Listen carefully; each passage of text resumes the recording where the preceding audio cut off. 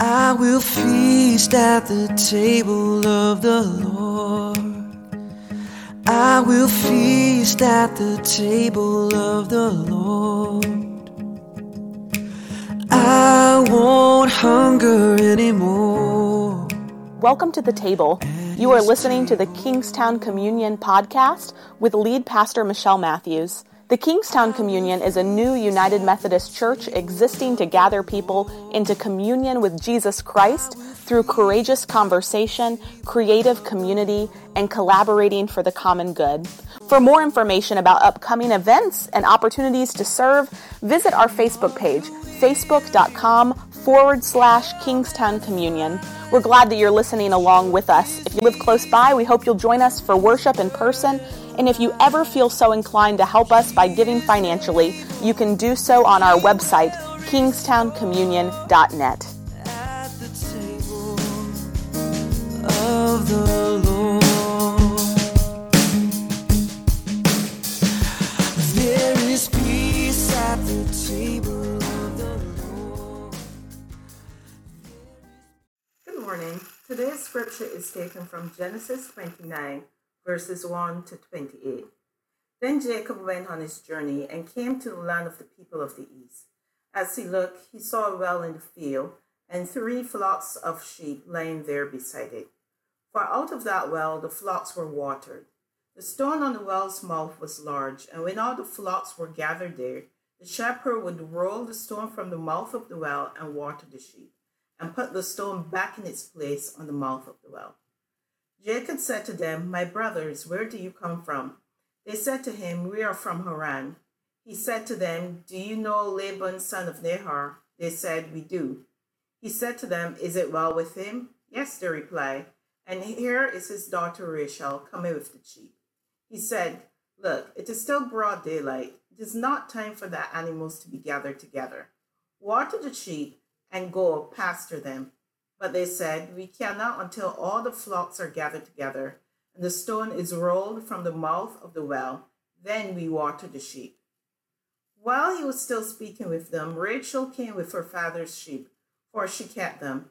Now when Jacob saw Rachel, the daughter of his mother's brother Laban, and the sheep of his mother's brother Laban, Jacob went up and rolled the stone from the well's mouth and watered the flock of his mother's brother's Laban.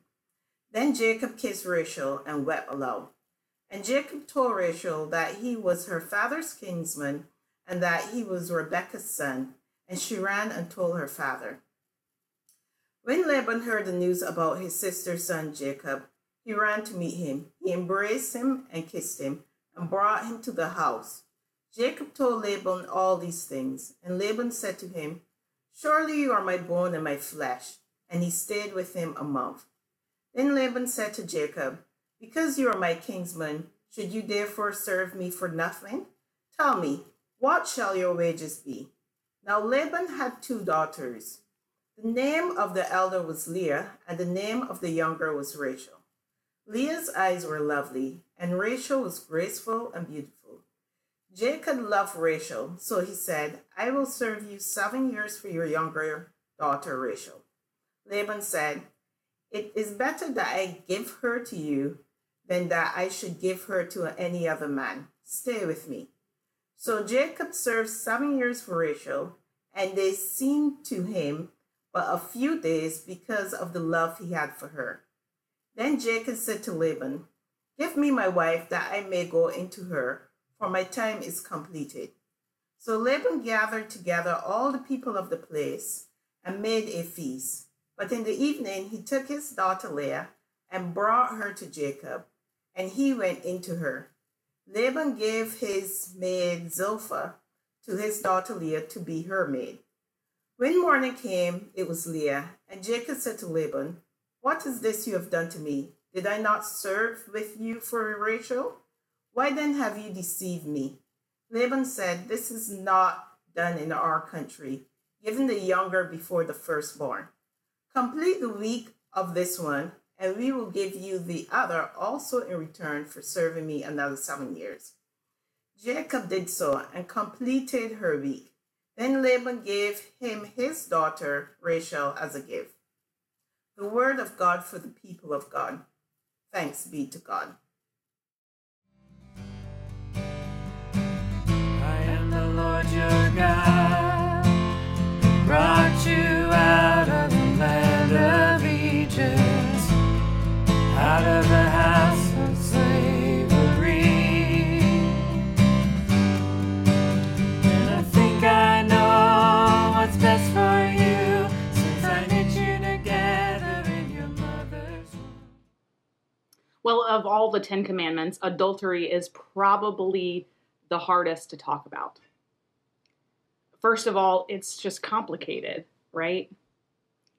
It's complicated because wrapped within it is the problem of marriage, something with deeply religious undertones, and yet also something taken seriously by many non-religious people, right? It's complicated because of the problem of sexuality.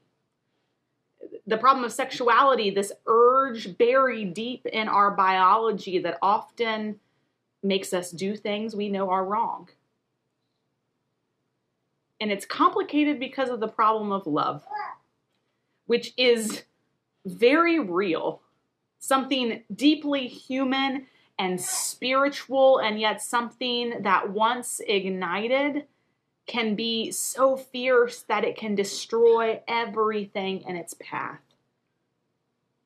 The conversation about adultery is complicated, and it's a hard conversation to have because it's often traumatic and damaging, not just to the spouse who betrayed, but also the adulterer and to the extended families and to the children involved who must carry the burden of one of their parents betraying the other for the rest of their lives.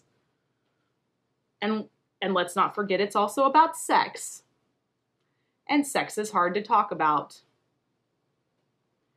According to surveys, about 1 in every 5 Americans and 2 in every 5 people around the world have extramarital affairs. And because more people will hide their affairs, we know, when answering a survey, than will falsely profess infidelity, we can assume the real numbers are much higher. 1 in every 5 Americans. That is a cold, unpleasant reality, right? And so maybe, partially to do with this reality, we hear talk about the collapse of marriage in modern society. Social critics point to soaring divorce rates and premarital sex and the growing legitimacy of alternative forms of marriage as clear indicators that something very precious is being lost here and that the core of the family is unraveling here at the anchor of social stability. But maybe the collapse of marriage might be just too easily blamed on modern life and its promiscuities and the glorification of sex. Maybe, for the sake of this series on the 10 Commandments, maybe those are easy scapegoats. And the real problem is that most people have failed to have a clear idea of what marriage really even is. Yes, sometimes marriages fail because of a momentary loss of control. But just as often, or perhaps even more often, I would say, they fail because they have ceased to reflect a genuine and powerful bond of love between two partners, and because people are far less willing to live loveless lives than they used to be. If love is there, sexual betrayal can often be overcome in fixing a marriage, right?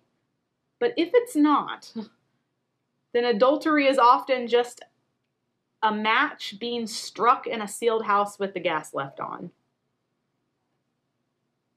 Which brings us to our scripture today. I imagine romantic love, or the lack thereof, is not the first thing that you usually think of when you think about scripture, or more specifically, the Old Testament. So it might come as a surprise to you that in ancient Israelite thinking, the most important relationship that two human beings can share is not between a prophet and a disciple, or a father and his son, or a king and his subject, but it is the love between two partners, two spouses on the journey of life together. And there are not a lot of love stories in the Bible, nor is there much discussion about the meaning of marriage in the Bible. But the few that do exist, the few love stories that do exist, are unequivocal and decisive in Israelite history. That the first generation of the Lord's people appear not as individual teachers, but as married couples. Abraham and Sarah, Isaac and Jacob, Isaac and Rebekah, Jacob and his two wives, Leah and Rachel. Yet it is only with Jacob that the Israelite project gets off the ground. Notice each of the first two couples passes on the divine legacy, passes it on to only one of their sons. But Jacob, no, you hear it today in our scripture reading, did you? Jacob passes it on to all 12 of his sons, and the entire nation was named after the family he founded. And Jacob is the first person in the Bible to fall in love.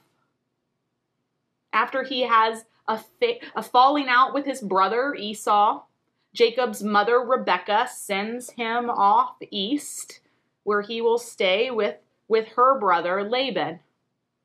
And as he reaches his uncle's fields, Jacob sees Laban's daughter Rachel, who is tending her father's sheep, and without knowing who she is, he helps her by removing the heavy stone from the mouth of a well to water her flock. And this one redemptive deed is apparently enough. No words pass between them, but they passionately embrace, and Jacob kisses Rachel and exclaims and weeps at having found the one his heart adores. As the story goes, Jacob spends the next month in his uncle's home, and Laban asks him what he thinks his wages ought to be as he's working for Laban, and Jacob offers to work for 7 years in exchange for Rachel's hand in marriage. How romantic, right? 7 years go by, and Laban arranges marriage, and a great celebration is held in their honor, but the next morning, it's awkward. Jacob awakens to discover that the woman in bed with him is not Rachel, but her older sister Leah. And he loses it. Of course he would, right? But Laban seems completely unconcerned and unapologetic, and he just shrugs it off and says, "It must not be done in our country to give the younger before the firstborn." And Jacob discovers that to marry Rachel, he must first have Leah and then work another 7 years. There are few things we come to understand from this story. So bear with me as we go through these few things. First, that love is something that explodes into our lives, right? Completely independent of marriage. In the entire Bible, no love is as powerful and as lasting as Jacob's love for Rachel, and their love is desperate, but it's also patient. He's willing to sacrifice a decade and a half of his life to carry the burden of marriage to a woman he doesn't love in order to be with the woman he does love. This love story does not disappoint. Another thing that we learn from this, another thing we glean from this story is just how sensitive the Bible is to genealogies. Over and over and over again, we hear long lists of who begat whom, and these lists contain some kind of moral significance. They suggest that our descendants' lives are deeply affected by our own behavior, that the acts of the fathers are a sign for the sons, as the rabbis would have put it. Levi, the son of Jacob, acts like a zealot. to protect the purity of his family and killing the people who raped his sister Dinah. And then his descendants, the Levites, go on to join with Moses in denouncing and destroying the supporters of the golden calf in Exodus, the Levites as a whole becoming the priestly class of the Israelites. And then, in addition to that, we have Judah, another one of Jacob's sons, who often demonstrated deep integrity and political judgment that his other brothers did not have. And his descendants go on to become the ruling dynasty of the Israelite kingdoms. And both Levi and Judah are the children of Jacob's first wife, Leah.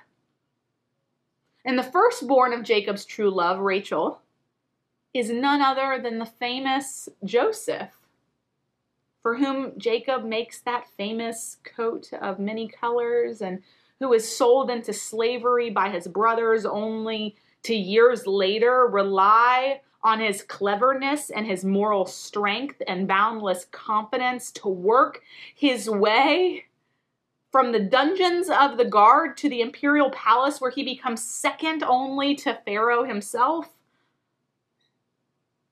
All of this, from priests guarding the Ark of the Covenant to the greatest kings of Israel's history, to a model of redemption in a technicolored dream coat, were meant to bring salvation to God's people. And the adoptive nation of Egypt, all of this is the result of Jacob's love for Rachel. What a powerful love.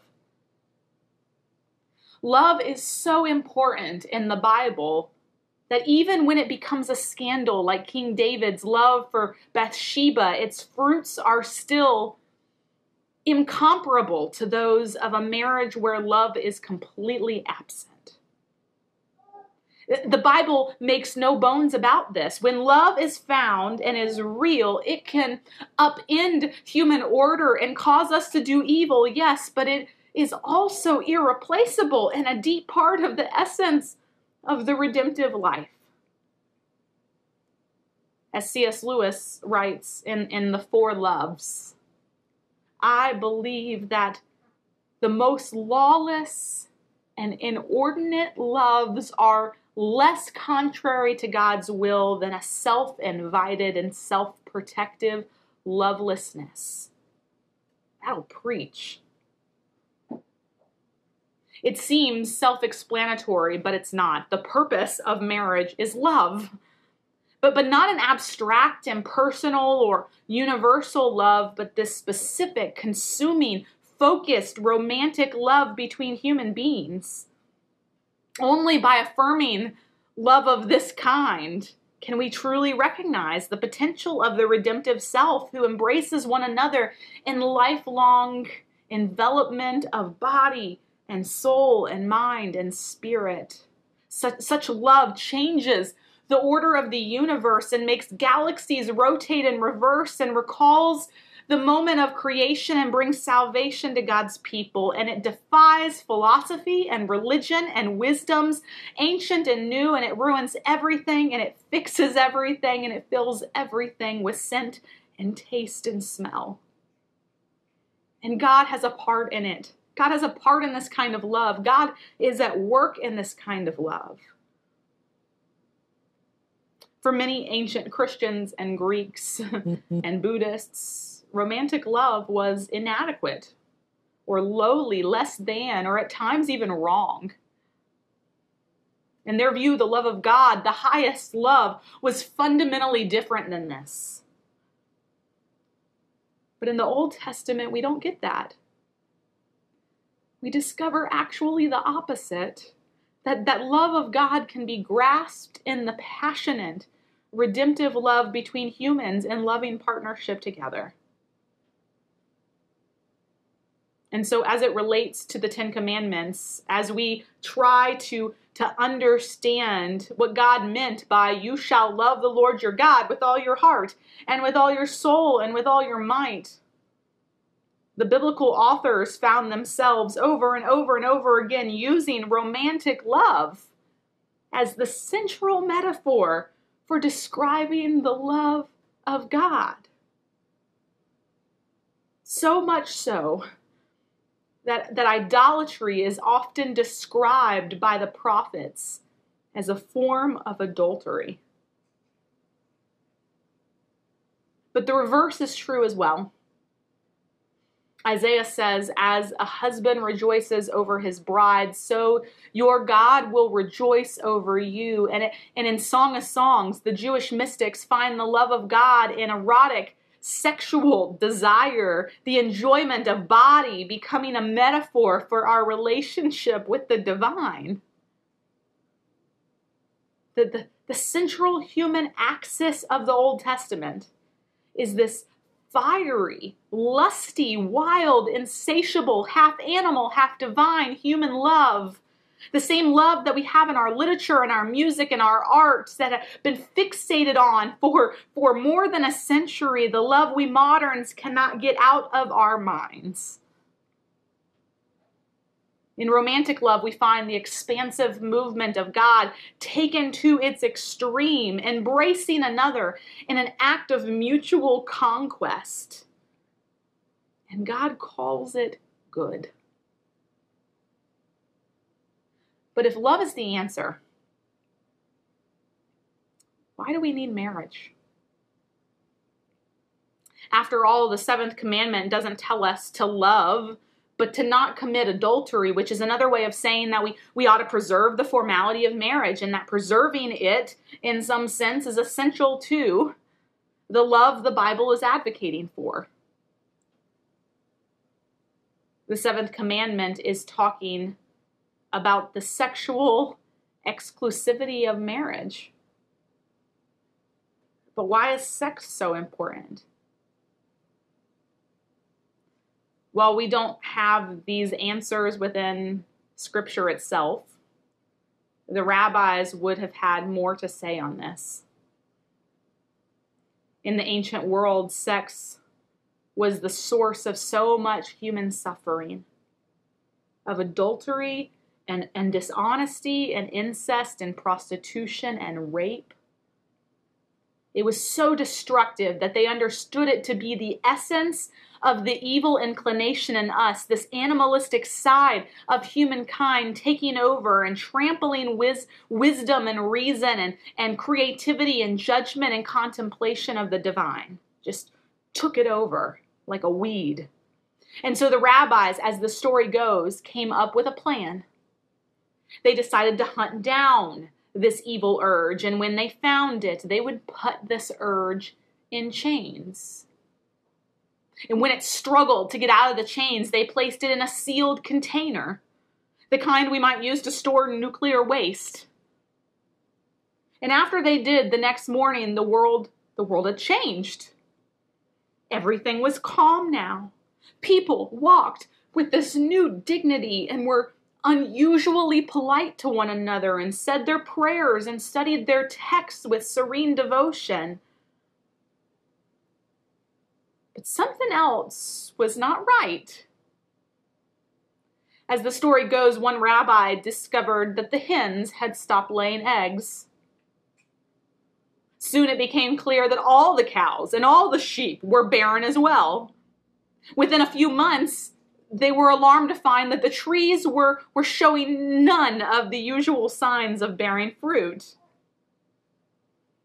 Women stopped getting pregnant, and the world was coming to an end. In trying to quell the source of human evil, the rabbis had undone the work of creation. Of course, there is much to be said about the dangers of sexuality. But tucked within this ancient Israelite fable is the idea that the essentials of our biology are good, being the central part of the very good creation of human life as God called it. And the seventh commandment is concerned with the inescapable role that sex plays in love. In sexuality, we may find the most powerful and sensitive expression of mutual concern and affection and redemptive joy. In sexuality, loneliness is fully resolved. It's this mutual and spiritual and biological joy, and when we share it with someone we love, we are joining together in the most sublime and miraculous act of the created order.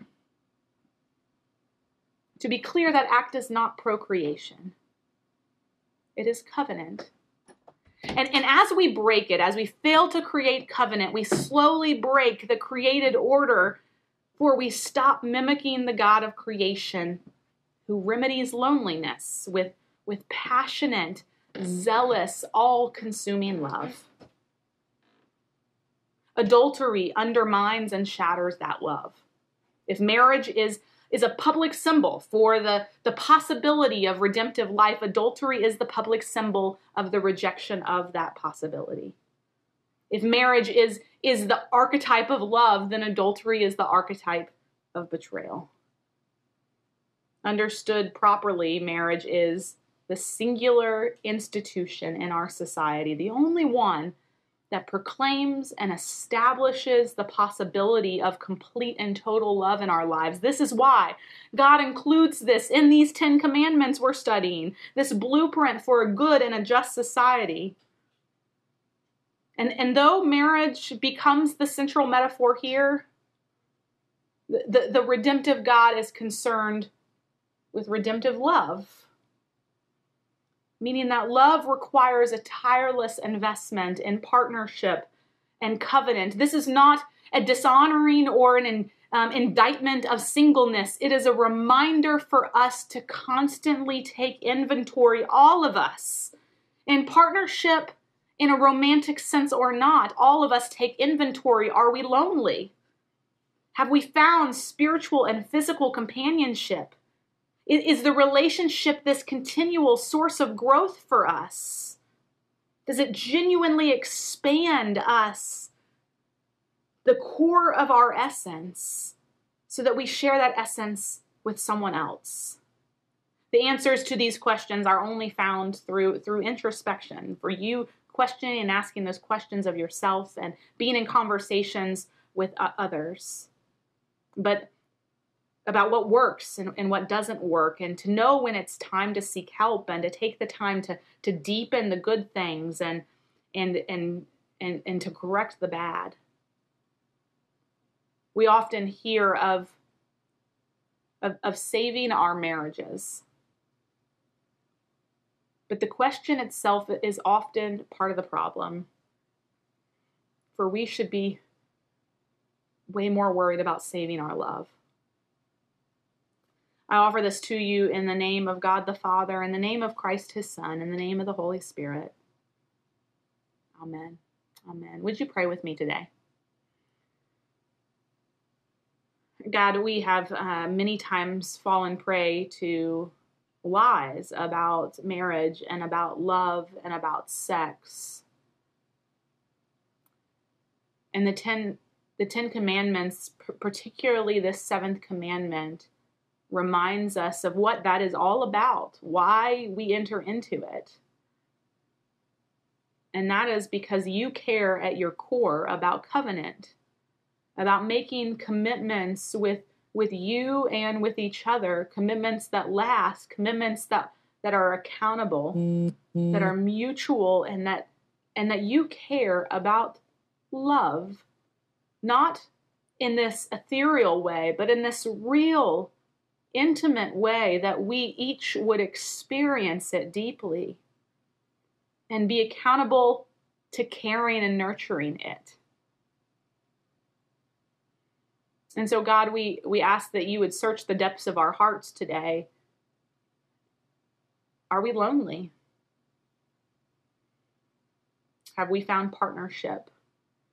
It does not need to be marriage, romantic partnership, but we were made for covenant. We were made for accountability. Who are the people who know the depths of our core, of our soul? Do we have those people in our lives? For if you, God, are inherently love, our whole life is wrapped up in that call.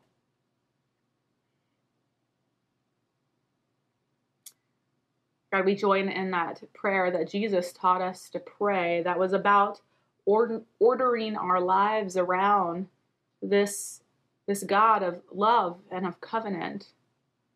We join with Jesus in this prayer, Our Father who art in heaven, hallowed be thy name. Thy kingdom come, thy will be done on earth as it is in heaven. Give us this day our daily bread, and forgive us our trespasses as we forgive those who trespass against us. And lead us not into temptation, but deliver us from evil. For thine is the kingdom and the power and the glory forever. Amen. Amen. I invite you into a response to God today. Allow this time to be the way that you offer love back in a tangible form by giving to this church, giving to the God of love and the mission of this church that brings that love, makes it real, makes it active in the lives of others. And as you do, reflect on this song that is really about God's deep desire to be in love with you and for you to be in love with God. My words now, be wise to follow them. You shall have no other gods before me. You shall not make for yourself a carved image. You shall not take the